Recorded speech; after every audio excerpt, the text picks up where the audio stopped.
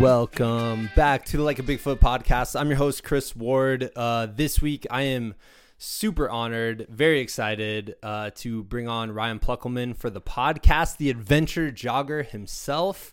Ryan, if you don't know, hosts an amazing running podcast that is quite often hilarious. It's extremely entertaining.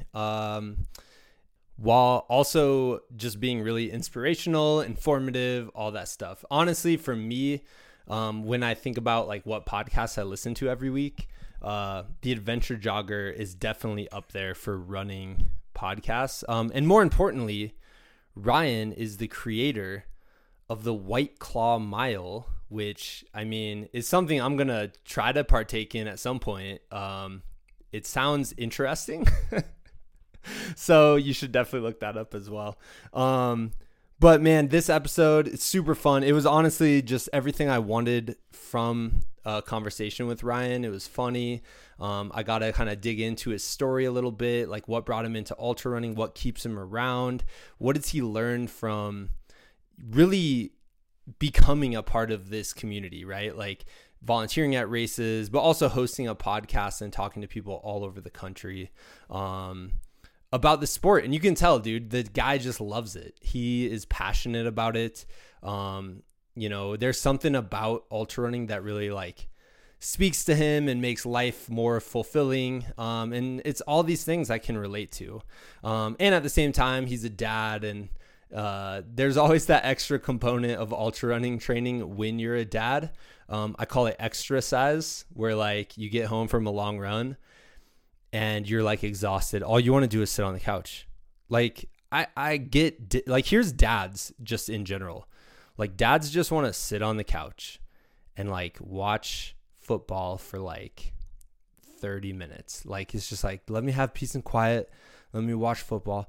And then you finish a long run and like that aspect of dadhood is like, you're like, I just want to sit on the couch and watch football for like 30 hours now. I just ran like 20 some miles. This is nuts. But that's never how it plays out, right? Like you get home and your kids are just like, no, it's time to play, dad. And as an ultra runner, you've trained for this and you're like, it is time to play, child.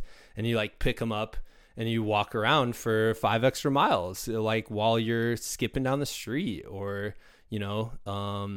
just carrying your kid through a park. It's awesome. Like exercise is the best, dude. And I feel like Ryan definitely can relate to that. So this was just a super pleasant conversation. I was geeking out a little bit. I'm gonna be honest. I've been a huge fan of his for years now.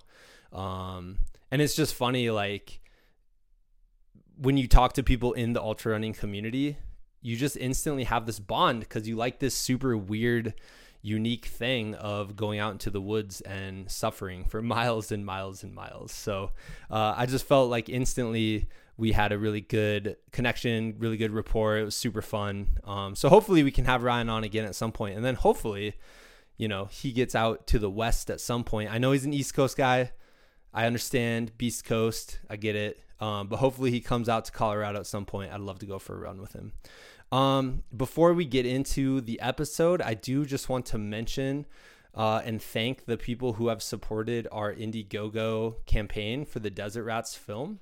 Right now, we are exactly, when I'm recording this, we are exactly 30 days. We're exactly a month out from the Desert Rats stage race, which me and Paul Shearing, James Adamson, and Chris Cornejo are going to go out and film and try to capture the experience. And we're also 30 days out from our Indiegogo campaign being done. And quite frankly, I am just blown away by the support. This is amazing. We're almost to 100 backers. We are about 40% of our goal right now. Which is so cool. It's so cool. So thank you. If you've gone on the Indiegogo site for the Desert Rats film and you've supported it, like I am truly appreciative. You guys are going to help us make this film the best it can be. Which in my mind, this thing is going to be incredible, right? Like, this event is incredible. I drove by the trail last week on my way to the Grand Canyon, and I was just geeking out, dude. I'm going to be honest, man. I was almost geeking out more about the Kokopelli Trail than I was the Grand Canyon, which, if you listen to the outro here, you'll know that's might not be the actual case. But I was geeking out about the Kokopelli Trail. No doubt. It's amazing. It's beautiful.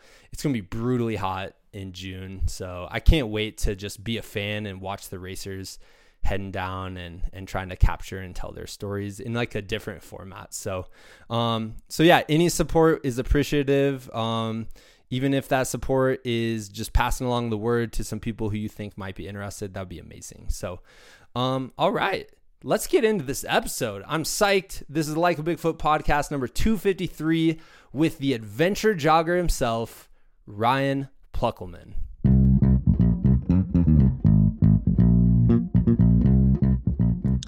All right, ladies and gentlemen, this week I am beyond excited. I've been a huge fan of this guy for years now, Ryan. I can remember being in the gym at like 5 a.m, doing like squats or something, listening to your podcast. So, dude, I'm super psyched. I have Ryan Pluckelman, the adventure jogger, on the show. He is an ultra runner, podcast host, and you're like a radio professional. And we were just talking about mic setups and all this, but I have to ask this as well.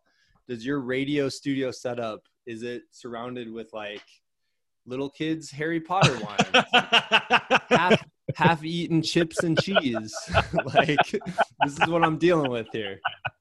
My studio at work is quite a bit nicer than my studio at home. Believe it or not, broadcast standard equipment is really expensive. I have like a $5,000 microphone at work. I do not have that here. Dude. But I try to keep, I didn't want to use my work equipment because it's not mine, it's my company's. It's not like I didn't buy it, but I wanted the podcast to always be kind of my property. I didn't want my work's like, well, you've been using our equipment, so we want part of this sweet adventure jogger swag that you're talking about. So yeah, it's my setup right now. We just moved, and so I'm actually set up in a little tiny desk in my guest bedroom. It's my little podcast setup right here. So that's heck yeah, man. Yeah. I've upgraded because we were in an apartment too. I was just like in the corner of our room. Yeah. And now I've upgraded to an actual office. But yeah, I'm like, if I like pointed the computer screen down, you just see like little kids' cell phones and all this, or not a real cell phone. I'm not one of those parents. It's like a call Sesame Street thing. So how old are your kids, Chris? I have a 7-year-old, a 4-year-old, and a 2-year-old. So Life's busy. All girls. They'll all come through my middle school. It's going to be the longest 9 years of my life. No, honestly, it is going to go by so fast. I have 3 kids as well. Yeah. I have 2 girls and a boy. My oldest is 19. So 19, 16, and 14 are my kids. And so, it seems like only yesterday that they were your kids' ages. And I'm like, man, these kids are never going to grow up. And then all of a sudden you get the first college acceptance letter and you're like, crap, where'd the time go? Dude, that's so wild, man. I want to hear, okay, so I guess I want to start there. I want to talk about like your love of ultra running. That's kind of what I want to base the whole episode around, if that's cool. Yeah. But I want to hear like, what do your kids think? Because you're not only an ultra runner, but like you're kind of ingratiated like into the community. Like, what do they think about that? Because I'm in radio and I've been doing radio for 20 some odd years, as long as my kids have been alive, Dad's always been on the radio. And so it's always been kind of weird for them to hear people talk about the relationship that they have with me, even though we don't have a relationship. Because when people listen to you long enough, they think they know you, right? Yeah. And so like, oh, your dad, blah, blah. And so they've always been this immune to it. And they've always thought it's kind of strange, but it's never been they've never thought it's cool. My kids have never thought it's cool that Dad's on the radio or Dad has a tertiary level radio or a running podcast or anything like that. They've always been kind of immune to it. And they've always been kind of like, well, he's just Dad. And this is what Dad does. Yeah. What about like just ultra running in general? Are they just like, whoa, our dad's a weirdo. He runs like a bunch of miles. No, it was weird because when I got started in ultra running, which would have been 6 years ago, it was kind of at the real beginning of the boom, right?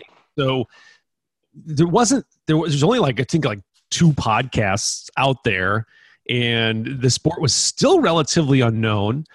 We haven't seen at that point the first of the 9,000 Barkley documentaries that have been released. And so it was still kind of this underground thing. And so I remember my kids going to school and saying, Dad ran 100 miles. And my son, I think, got into an argument at the lunch table with another kid. Like, that's impossible. Your dad's full of crap, You go, like, do you want me to send my buckle with you? Do you want me to print out my results from Ultra Sign Up? This little kid will believe that I've done this thing. And so, yeah, but as the sport has grown, it's kind of interesting. It's gotten a lot more mainstream. And the funny thing is, a lot of my friends that my kids have grown up with and have become a part of the family, they're ultra runners as well. So, Jeff Stafford has been a part of my children's life for the bulk of their existence. I mean, the most of their life, they've known Mr. Stafford. Most of their life, they've known Mr. Kyle Curtin, so they grew up around these guys and saw what they were doing and were able to hang around with them. And so I think my kids kind of have a warped perception of ultra running, and they think maybe it's probably more common than it actually is because there's so many people that they know, like, oh yeah, big deal, because it's just so many people that they in their family, in their little social unit, have done it. Yeah.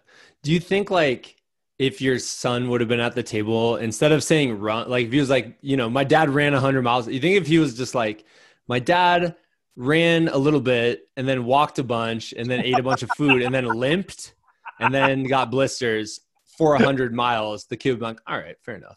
Way more believable. Right. If we would have said, my dad ran probably 40 miles, power hiked another 20 miles and limped the rest of the way, then it would probably be the person like, oh yeah, I can totally see that. But it's people still don't like, because I at work, I don't talk about it.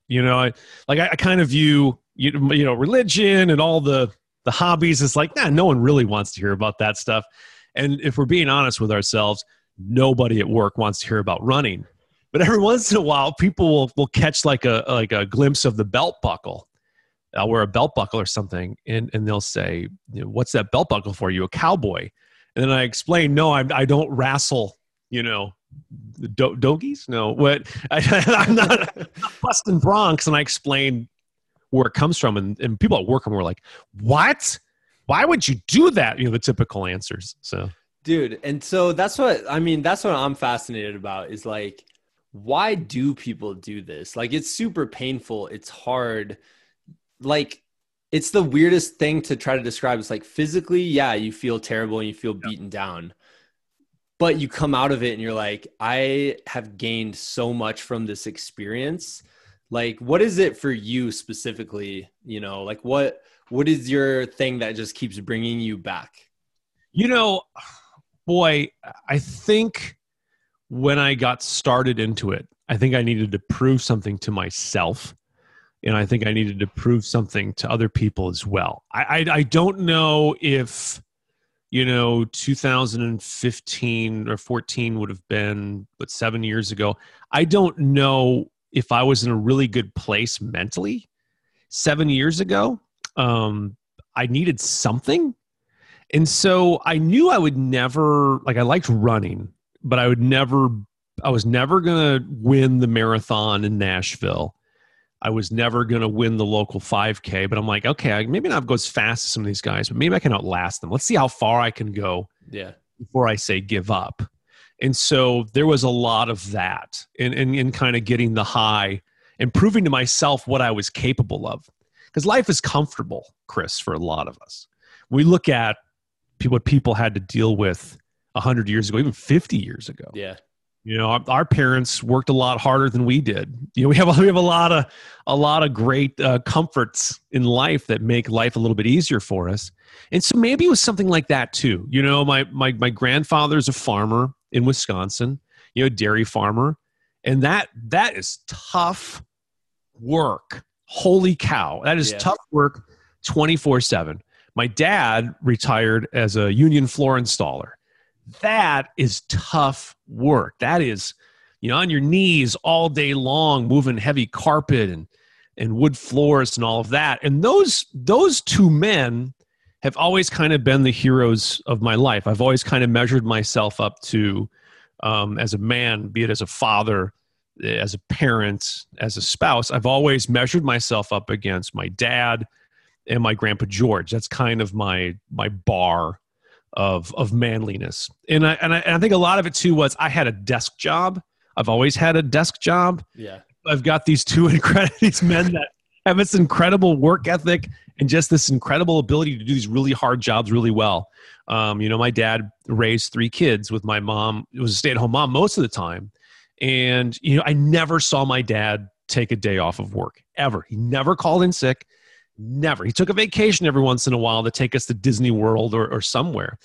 And so I guess there's something I wanted to prove. Could I measure up? Like, I know I don't have a very physically taxing job, but if I needed to, could I do something amazing that I could measure myself up to these men that I look up to? Yeah, dude, that's amazing, man. Like, first of all, where at in Wisconsin?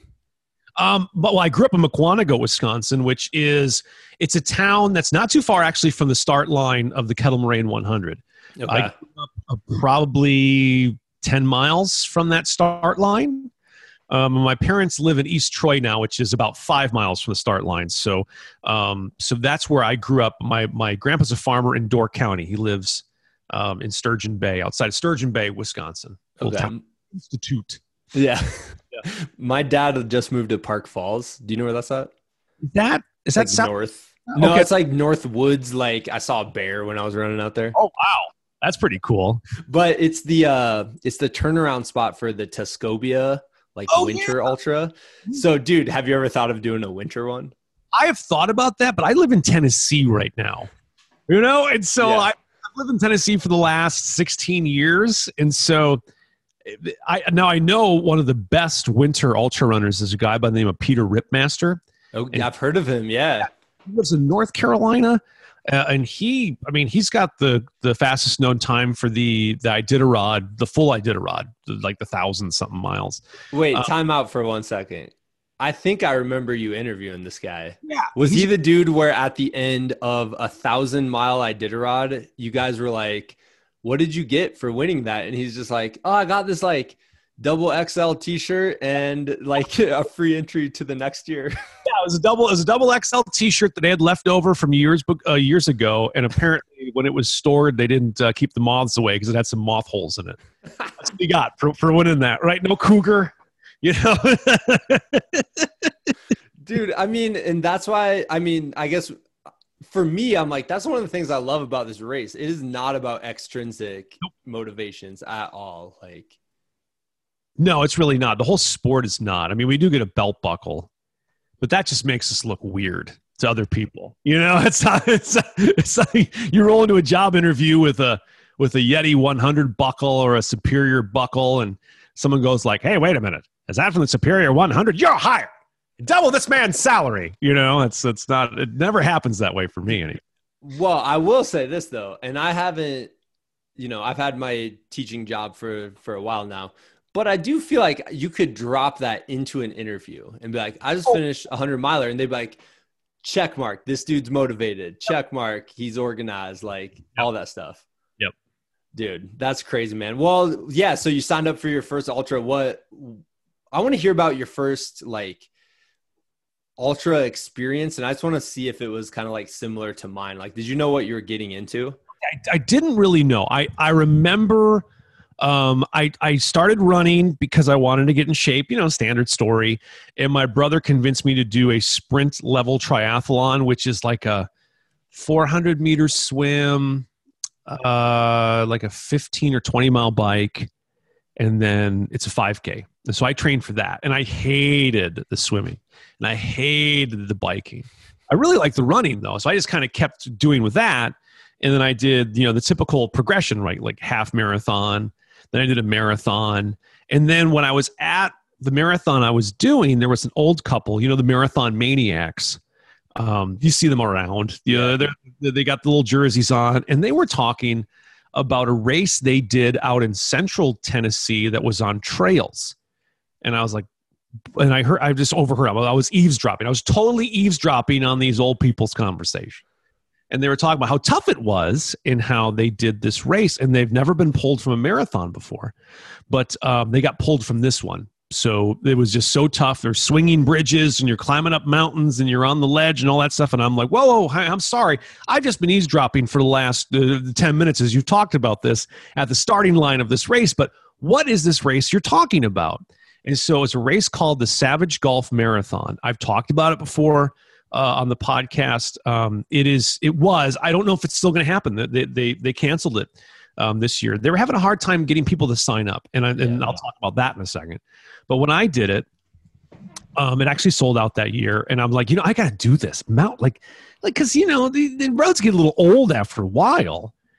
And so I signed up for the race. The moment it opened up, I signed up for the race because I wanted to do this thing. Because I'm like, mountains and swinging bridges and going over streams and stuff, that seems way better than, running through the streets of Nashville listening to someone do a bad cover of Marshall Tucker. Like how many times can you hear a garage band play Can't You See before you're like, I'm done with this. So I signed up and I did it. And that was an incredible race. The reason why I don't think people did it, because I think there's a tendency in this sport to kind of put things in boxes, and we want a sticker distance. We want to be able to put something on the back of our car.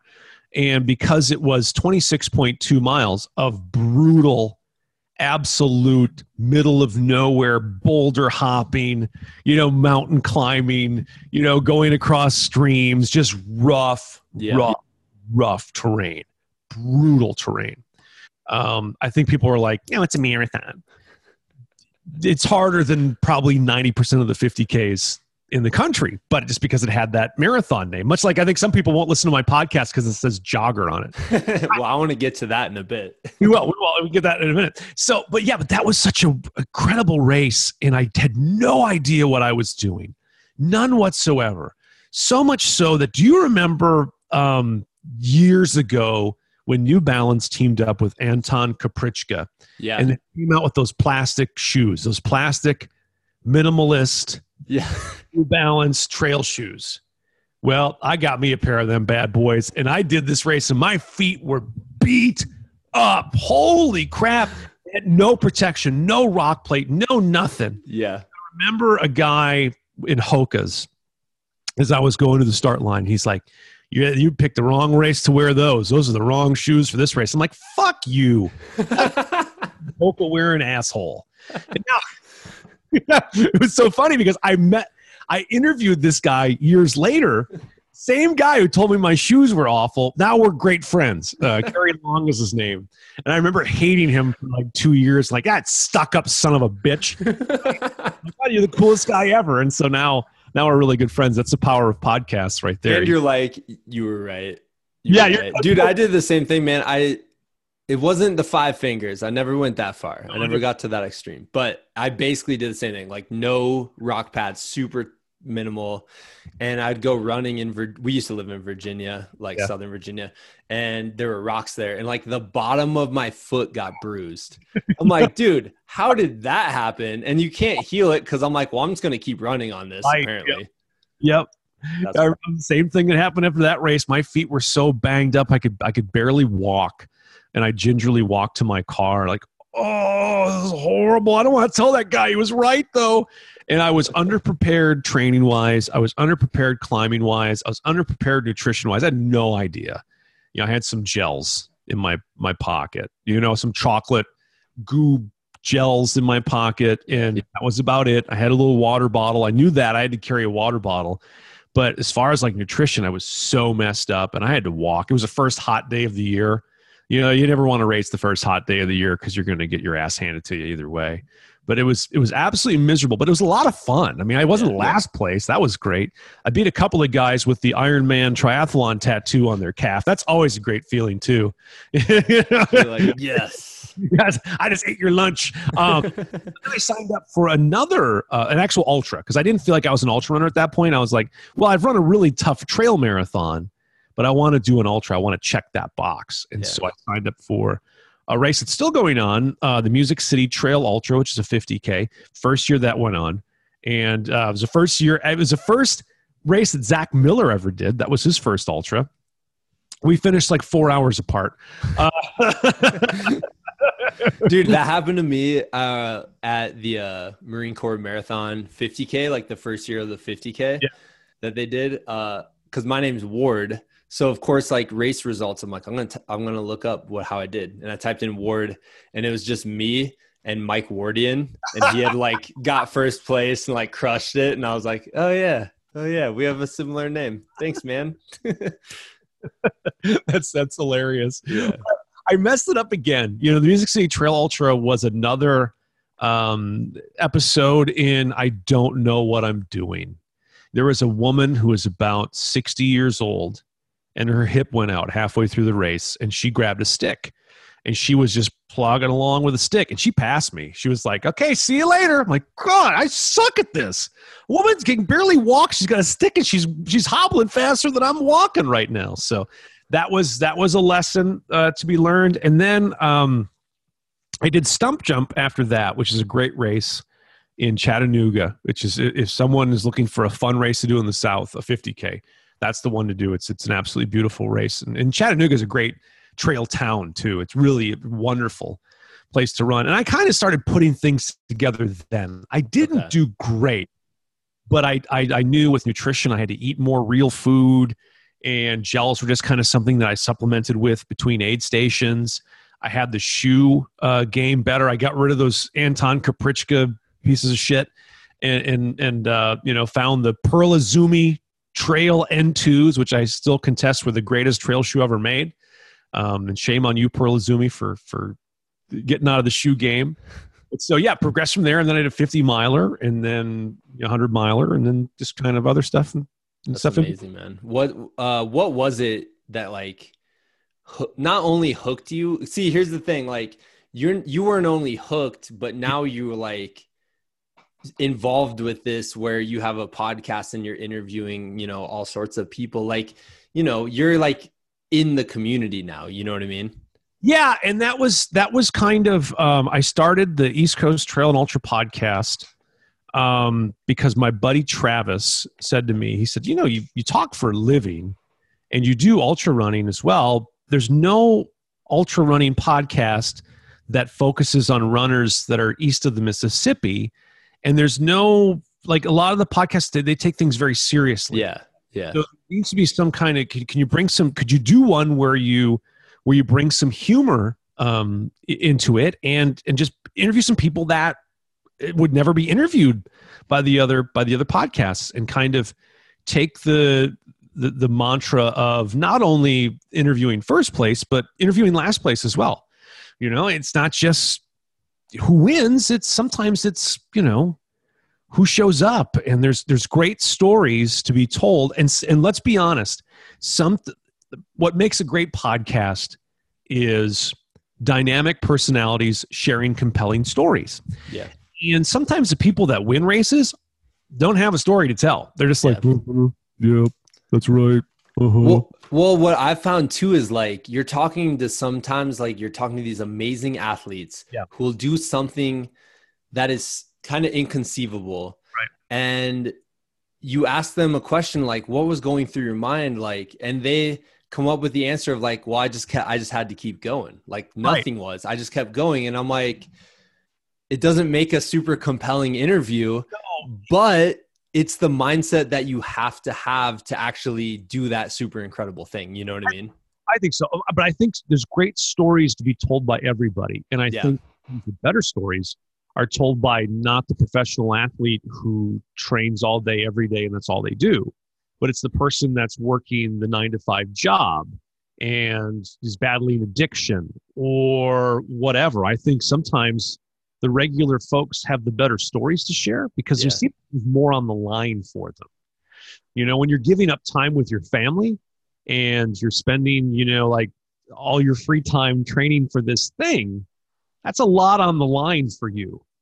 And so I sometimes I think the more, now that being said, I've interviewed some wonderful front of the packers that Yep. have some great stories to tell, but I've also interviewed a lot of people that would never make it on a regular podcast because they haven't won Ultra Runner of the Year or Western States or something, but that have just a really fascinating story to share and just have, you know, an interesting perspective on life and a great story that got them to where they are now.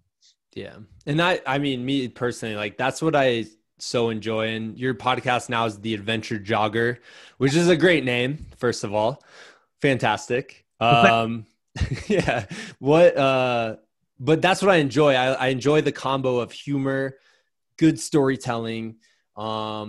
And you know, I mean, you'd say it's like pretty lighthearted, but you've had a bunch of episodes where like you really dug in and there's some serious moments, but it's like ultra running to me, where it's like part of it's ridiculous, part of it's inspiring, part of it's moving, but it's all there. Yeah, I think you got to cover all the bases. You have to be prepared for where the host is or where the guest is going to take you. Because we're not the stars of these things. We're like the telescope. We point at the star and we shine the light on the star, but we're not the stars ourselves. And sometimes people just have a great, inspiring story. They've dealt with some real crazy crap that life has dealt them just a shitty hand. And the way that they've plunged through it is through ultra running. Sometimes people just want to tell fart jokes, and that's great. You know, there's a place for all that. And I know that there's some people that want really serious running podcasts, and there are plenty of really serious running podcasts. And we'll jump into that every once in a while, the Adventure Jogger. I think I wanted to keep it kind of like, you know, like when you go on a long run with somebody that you kind of know a little bit, you've run a bit with them, but then you do a long run and all of a sudden you get to know a whole lot more about that person. And it can take funny turns when you're feeling down and all that stuff. But I kind of wanted it to be like that. I wanted it to be like you're getting to know someone, like this is the third or fourth long run you've done together. And all the pretense is dropped. And now you're getting to know the real, you know, person that you're running with. Yeah. Dude, what do you think it is about just like the actual suffering of an ultra that opens people up like that?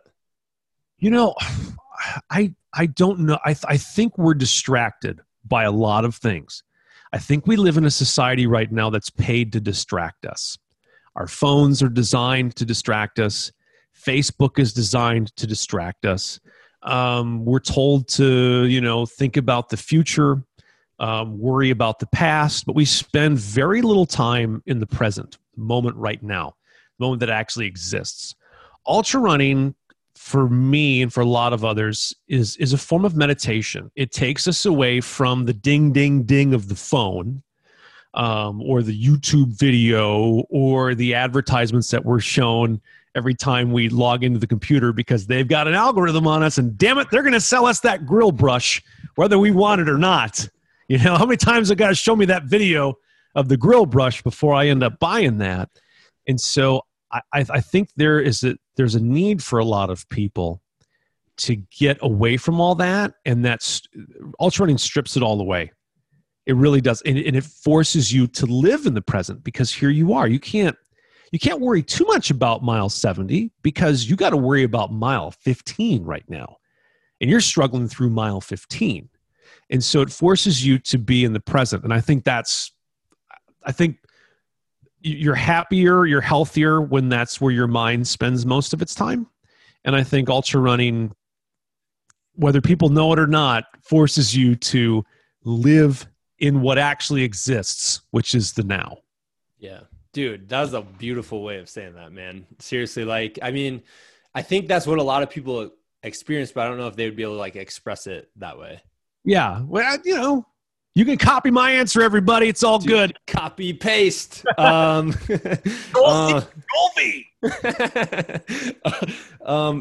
So I guess with that kind of idea in mind, like, is that one of your main kind of goals with the adventure jogger, like bringing a community, or, you know, maybe exposing people to that idea? Like, I guess I can run an ultra, and maybe that's where they'll realize that lesson that you've realized. I thought about that. Like, what is my goal with this, right? And I think my goals have changed over the years. You know, when I started the East Coast Trail and Ultra podcast, I was looking for something, much like when I started ultra running. I was looking for something. I think my ego needed something. You know, I needed to be recognized at a race. Like, I do this podcast. I'm the podcast man. You know, but as I've, like we all do, I've changed over time, and I don't need that anymore. You know, because I'm going to go do Strolling Jim this Saturday. I'm doing the half marathon, everybody, because I'm a little pudgy. Dude, I'm doing a half marathon trail race this Saturday too. Yeah, don't hate on half marathons, people. Yeah, man, they're good distances. They're great distance, right? And so, if not a single person goes, "Hey, you're that knucklehead from that stupid podcast," I'm perfectly okay with that. But my goal now, I was thinking, like, why do I do the adventure jogger? Because I probably could do a better job promoting it on Instagram or Facebook. I could probably sell more merchandise. Dude, you know? I feel like that always feels weird though. Like for me, like I'm like, oh dude, I don't like that stuff, you know? I know they say you got to post, you know, 5 times before someone buys something, but I don't want to inundate people with buy a fucking t-shirt posts all the time. Your t-shirt's cool though, so buy it, everybody. Yeah. I've got a new one. I came up with this. This shirt because it happened the other day. I saw something that said like the mountains are calling. And so I'm like, you know, and then I got a call, and it was from someone trying to ask me about my car's extended warranty. Have you gotten one of those calls? It was like, we're here. It's an automated call. It's like, we've been trying to reach you about your car's extended warranty. So available now on the adventurejogger.com/gear is a t-shirt that says, I thought the mountains were calling. Turns out it was someone trying to reach me about my car's extended warranty. It's available now. That's amazing, dude. That's like the quote that starts because like, you know, looking at I'm a huge like adventure documentary nerd. Yep. And like 90% of them start with that quote or another like John Muir quote or something. Oh yeah. It never starts with, we'd like to ask you about your car's extended warranty. So to make the long way around to the point, like, why do I do the adventure jogger? Because it seems to keep people company. And I think about, you know, I've got a really incredible group of running friends, and I'm generally never alone when I run because it's, you know, Stafford or someone else. And, you know, just if people can get a little bit of joy out of it while they're running, and they take me along on a long run or something else, and they use the podcast to maybe forget about something for a while or just get through some miles. It's incredibly humbling to me to think that there are thousands of people every week that get excited about me bullshitting with someone, and they bring me along with them on a run. I think that's an incredible honor to have, because the cost of entry in a podcast is a little different than radio. So people, when they get in the car, if they left it on the radio station that I'm on the night before, they're going to hear me, right? And maybe I give them something and they're like, oh, this guy's funny, I'm going to stick around. But with podcasts, you have to physically go out and get it. You know, it doesn't magically appear. Like there's nobody that magically all of a sudden one day, you know, Tim Cook decided to put an Adventure Jogger episode on everybody's phone. Kind of like that U2 album a couple years ago. Man, that's still album on my phone. That still pops up every once in a while. I've never listened to it, but I'm doing random. It'll come up and I'm like, nah, I can't. I just can't do it. It wasn't their best work. It's not, Bono, I'm sorry, it wasn't your best work. But no, and so there is... Bono does listen, I just have to say. He's a big fan. He's a big fan. Huge fan. Loves it. But no, and so for me, I thought about it, like, you know, people have to actually go out and physically get this thing. And they're physically going out and getting this thing, you know, wherever they get it from. If it's Spotify, if it's Apple Podcasts, if it's SoundCloud, if it's Stitcher, if it's Podbean, wherever they're getting it from, they have to actually go through the work of getting it, and pressing play And the fact that so many do that week in and week out, it just blows my mind. And so it's like, well, yeah, shit, there's times when I've like, maybe I've told all the stories I need to tell. But I think about people like, oh man, I'm so happy this came out because I'm saving it for a race this weekend. It's like, well, that's awesome. That's the only reason I need to reach out to other people and be like, hey, you want to talk to me? You know, because if it keeps somebody company, I think it's a pretty cool thing. Yeah. Do you find that it's just kind of fascinating, like how many people are like, sure, I'll talk about a thing I like to do? Yeah, it's cool. It's really awesome, and it makes it an easy podcast because most people are going to be like, yeah, I'd love to. I do have a list of people that I've been trying to get on ever since the old podcast that have yet to say yes, that I still try from time to time. I was able to knock Gene Carnazes off that list earlier this year with the Adventure Jogger. That's right. There's still a list of people that won't either return my emails, have sent me to their agent, or just have no desire to come on something called the Adventure Jogger. So I'm still trying to plug away at the list because there's some people I really love to talk to that have told me no so far. But most people have said, yeah. Dude, for like 1 week, you should like in the logo cross off jogger and put like adventure, manliness, badass or something. No, it's funny. I have people have asked me all the time, like, you need to get David Goggins on the podcast. And I'd love to talk to David Goggins. He used to live right down the street in No way, really? Oh, so, yeah.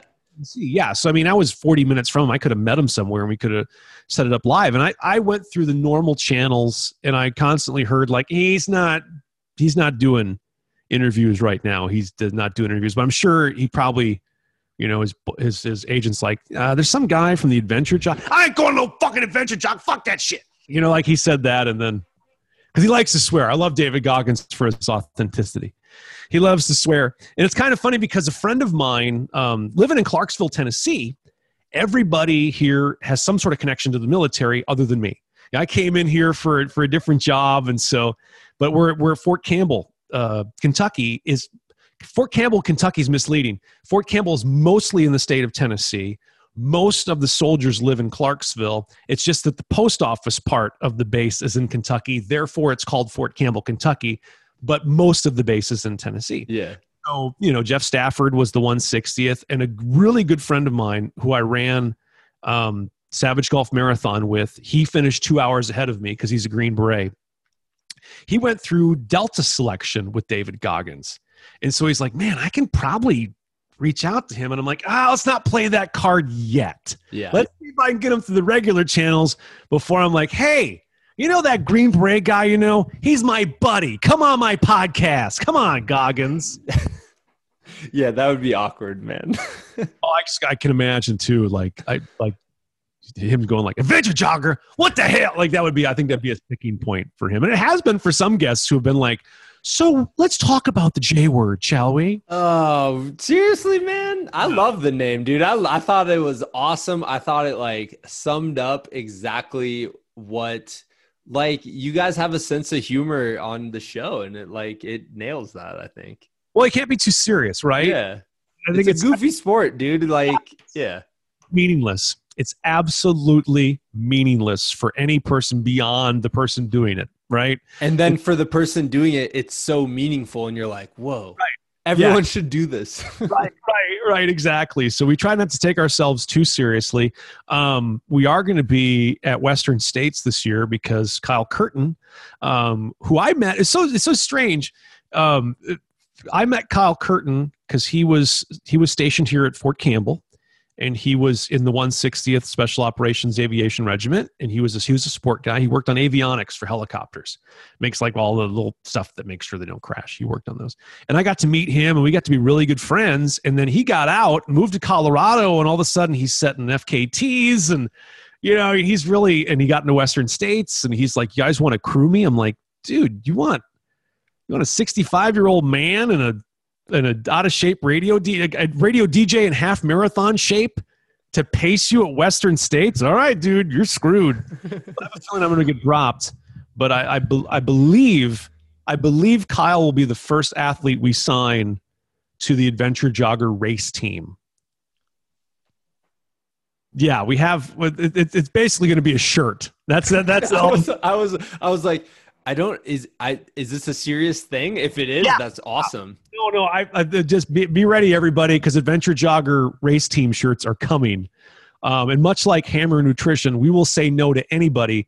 We will say yes to everybody who wants to be on the team and no to no one. We will not say no at all. So that's coming soon. Are you going to they're like on the team, but all you're sending them is like 35% off? You get nothing. Yeah. You have to post about it on Instagram though, but you got to buy the shirt and you have to post about it 9 times on Instagram, where I will come to your house and take the shirt back. That's amazing, dude. Only people really deep in the ultra running community will like understand that joke, you know? Yeah. So there's a couple people laughing and there's other people going, I don't get it. I don't get it. Yeah. Dude, that's amazing. I did want to ask you about this. So like, totally feel free, not like, if you don't want to talk about this. I just remember you guys did a podcast and it was really eye-opening. It was kind of about like, you were kind of going through a rough streak, like training wise. Yeah. And I just thought that was a really interesting perspective, because here you are doing this show every week about ultra running. And yet at that point of your life, like everyone goes through it, man, it goes in waves where you're like super trained up and excited, and then you're just kind of burned out. And you were just in that phase at that point. But like, I just thought that was really interesting. Like, I just was kind of curious, like, can you kind of talk about that a little bit? Just like the passion was gone for a little bit and now obviously it's come back. Like, how did that happen? It was okay. Yeah. It's kind of multi-tiered. You know, I when I told you earlier, I did the podcast originally because I needed something, right? My ego needed something. I needed to be able to say to people, I can run 100 miles. Yeah. And, you know, so many people listen to my podcast.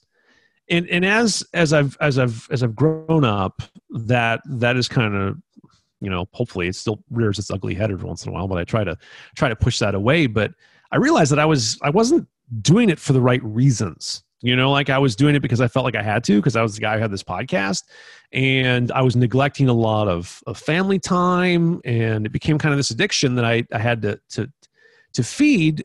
And I wasn't respecting my body. I wasn't respecting my family. I wasn't respecting, and it just wasn't a place where I wanted to be. And so, you know, that whole thing, and then the passion just completely disappeared. And I think the things that cause us the most stress are the things, you know, the frustrations, because we're not where we want to be and we can't appreciate where we are. And I think sometimes you just have to appreciate where you are and realize that I can't maintain a decade-long level of stoke that some people can. And my relationship with running has changed over the last 7 or 8 years. I don't feel like I have to prove it to anybody. I don't care. Yeah. Look at my ultra sign-up stats and you're not impressed. I don't fucking care, because it doesn't mean anything. Yeah. You know, it's something that I enjoy doing. And so my relationship with running it's changed. It's on my terms now. And I don't feel like I need to do anything to impress anybody or even myself. If I want to do something, I'm going to go ahead and do it.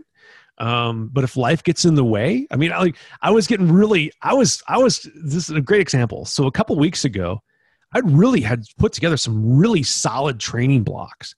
And, you know, I was getting my mile time way down. I was starting to, you know, dip back into the 7s again. I'm like, yeah, this is great. You know, and then what happens? I get hit with just a monster chest cold, and I can barely breathe and I can barely talk. And a week and a half of sitting on my ass. And I'm like, yep, that's just life, man. You're thinking like, oh, it's endless. I got it now. And then bam, it just slaps right across the face. And so there was a time when I would be frustrated and be like, what is this going to do to my training? What is in my training cycle? Now it's like, you know, it is what it is, right? And so when it all clears out and I can breathe again, which thank God I'm there, you know, I'll just pick right back up and I'll start again. Yeah. Dude, that's so good. I mean, it's just such a better mindset to have. 'Cause I've been there too, where you like, for whatever reason, you miss a training day and you're just like, oh, and then like, you're kind of upset the rest of the day. And you're like, but then, you know, if you like take a step back, you're like, that's just silly. That's just a silly way to think. Yeah. And life is what it is. Right. And so we have to have this balance. I think sometimes, and I'm not pooping on David Goggins. I like David a lot. I think he brings a lot of value to people, and I think that he's inspired some people to really do some amazing things. Yeah. What we have to remember, though, is he is a professional motivational speaker. His job is to provide motivation and be a motivational speaker.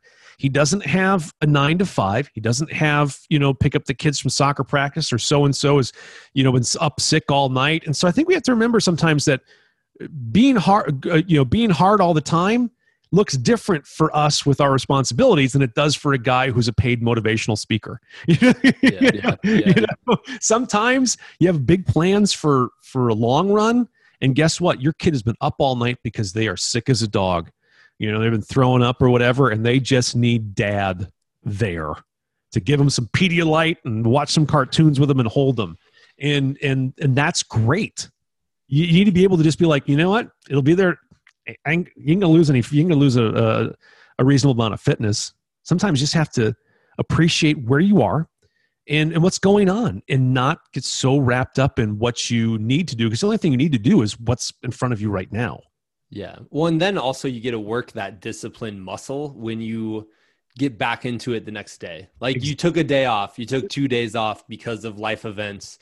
You're disciplined. You're going to get back into it, Oh, and you know what? Your son is never going to say, you know what? I remember when I was really sick, my dad and I watched cartoons and you got me Pedialyte.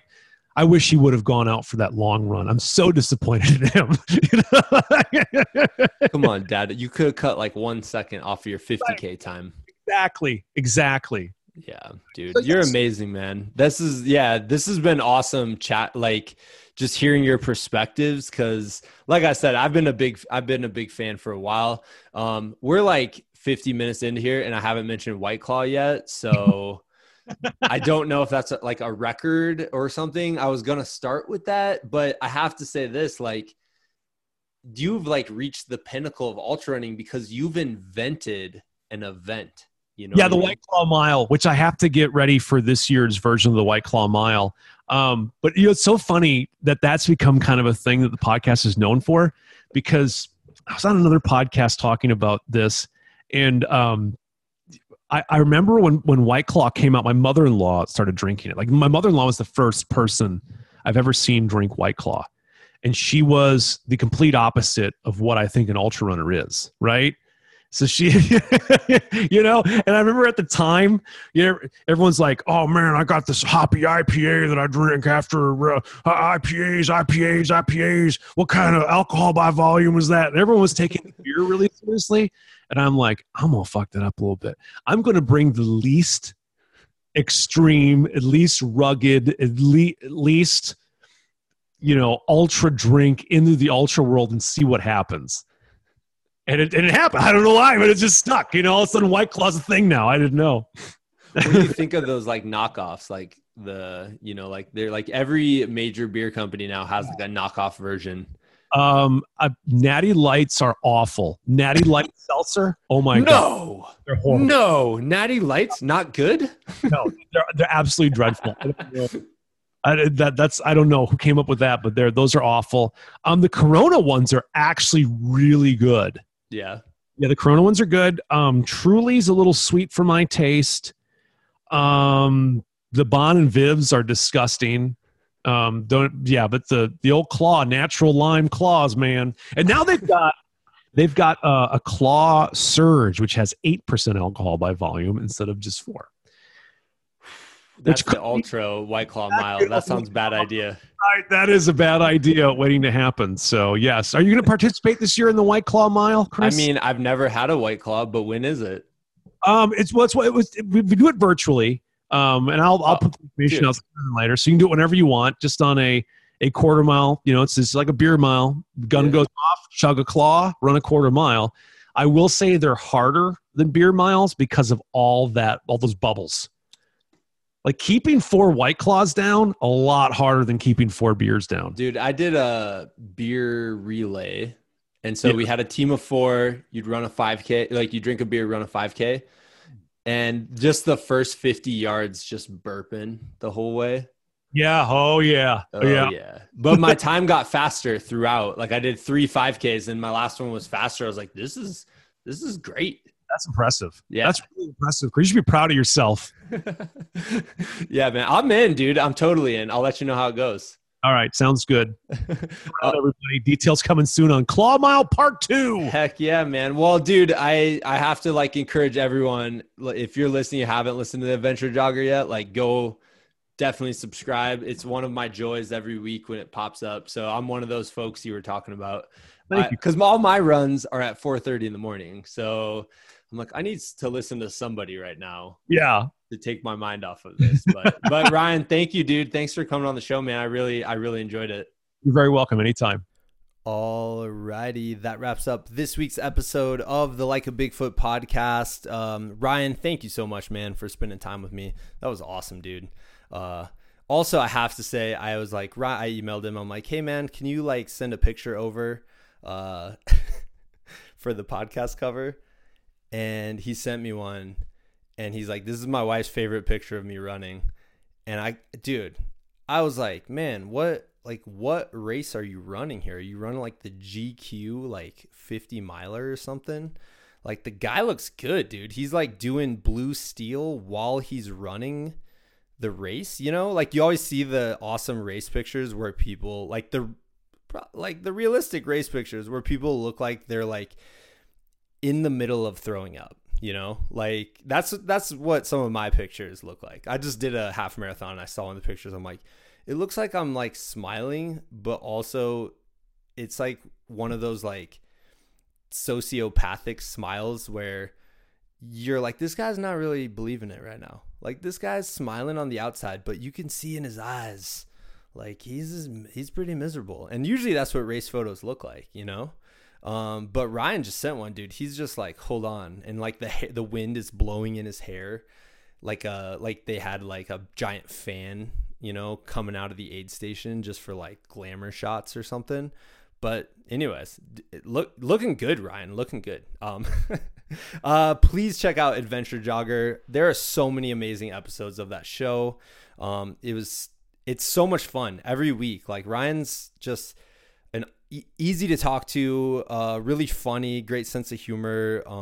I just have really enjoyed listening to his podcast, and he has everybody on from like super fast folks to middle of the pack to back of the pack, just because like, and to me, I think that's just a sign of someone who just truly loves this sport and loves what it brings to people's life. And that's something I really, really connect to. Except when you're walking up the trail from the bottom of the Grand Canyon, and like, let me just tell you the story real quick. One, and hopefully we're going to do a podcast about this at some point with the group of people I went with. They all did the rim to rim to rim, which is after going there, like you always hear, like I always heard about that, right? Like as a fan of ultra running, you'd hear about like, oh, they did the rim to rim to rim. You're like, oh, cool. Yeah, I get that. They started here and then they went down and then they went up on the other side.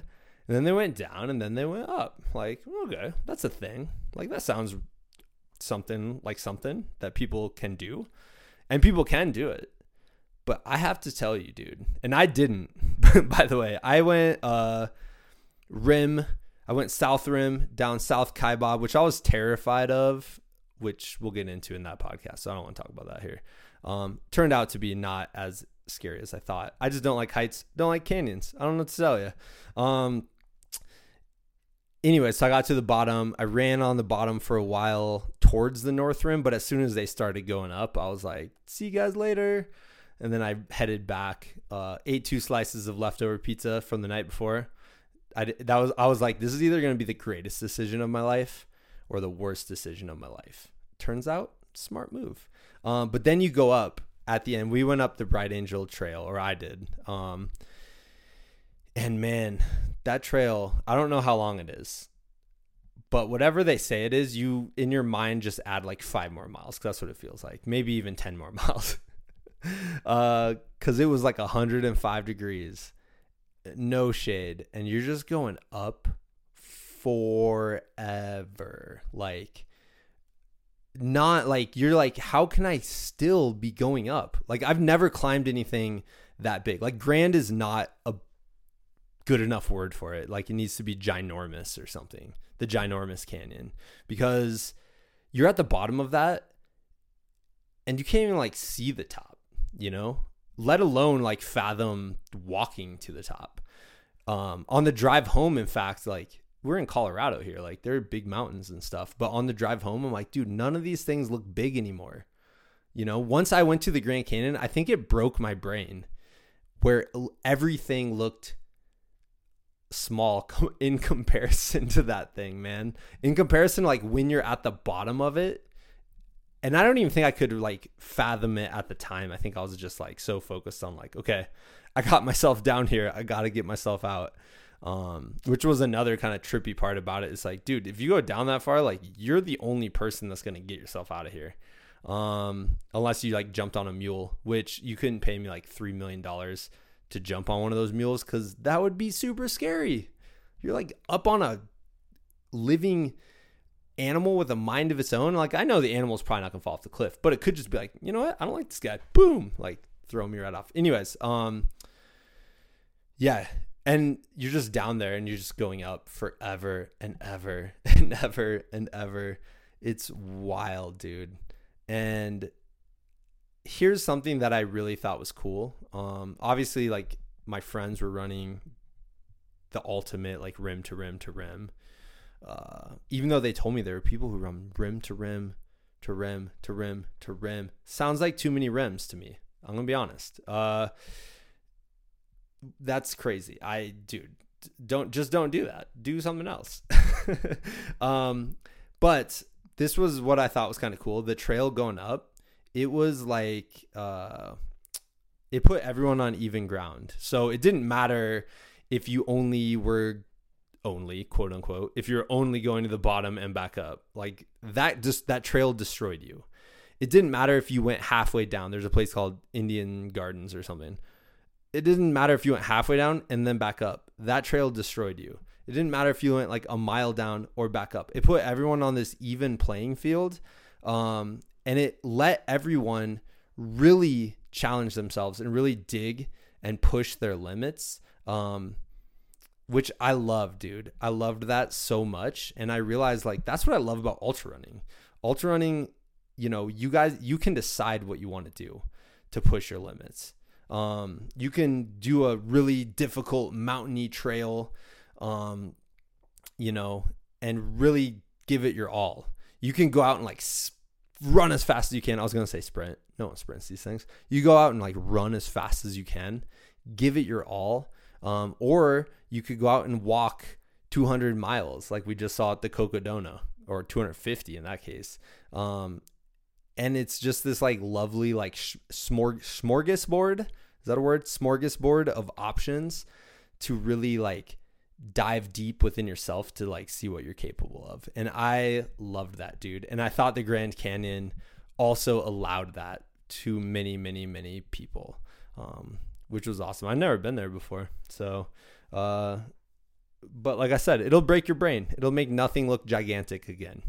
I'm just sitting here like a sad person who's like, nothing is big now. I am devastated. I'm just kidding. It was awesome. I loved it. So that was super cool. On the way back, we stayed at the Dewey Bridge campground. This is where Chris is going to plug the Indiegogo for Desert Rats film one more time. That's the campground we'll stay on day 3 of that stage race. But I had like my buddy Tim, as we were driving out there, or as I was talking about it, because he's doing the race this year, Tim Barr.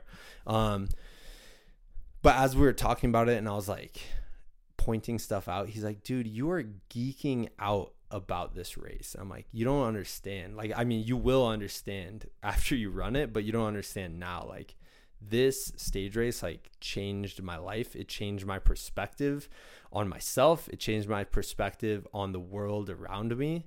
So it is meaningful. It's super meaningful. And you know, even as we're driving down I-70 headed west into Utah, and for like a brief second, probably like 20 seconds, you see this dirt road on the left side of the road, and you see it like going up this hill, and that's part of the Kokopelli Trail. I'm like, dude, look at that.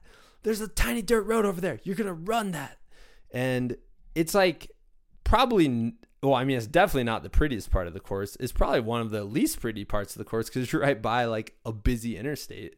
It's like one of the only times, like, as soon you'll turn left and you'll leave the interstate behind for the rest of the time and just be headed out into the wilds of the desert. But even that spot, I just have lovely memories from, and I'm just beyond excited. A month from today, I will be out there working on filming this race, which is something that has been daily work, honestly, for like the last almost a year now.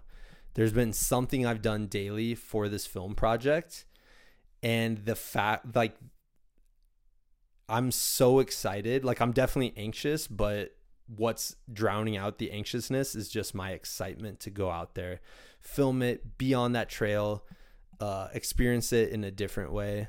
I do know, like, as the runners are leaving camp and we're sitting there filming them, I'm probably gonna be a little jealous. I'm like, oh man, they're running it. Unless it's like 120 degrees, then I won't be jealous at all.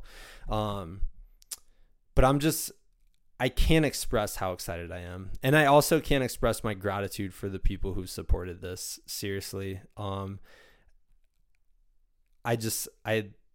blown away by the support. Like I said, we're almost 50%. We're almost halfway through our goal. There's 30 days left. If you've been thinking about supporting it, like, I want to encourage you.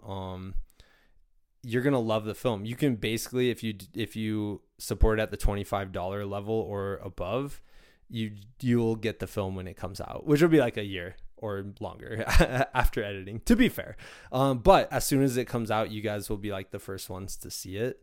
And so if you're like, hey, this sounds like a cool thing, like, I think I'll be into this, I would like really encourage you guys to do that. So, but yeah, thank you guys so much. Thank you.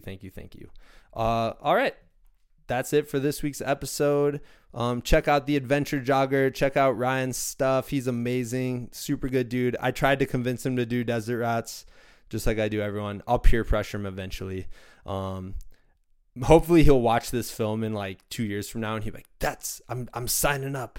And I'm like, yes, I got him. And then I'll sign up too, so we can be buddies and high five.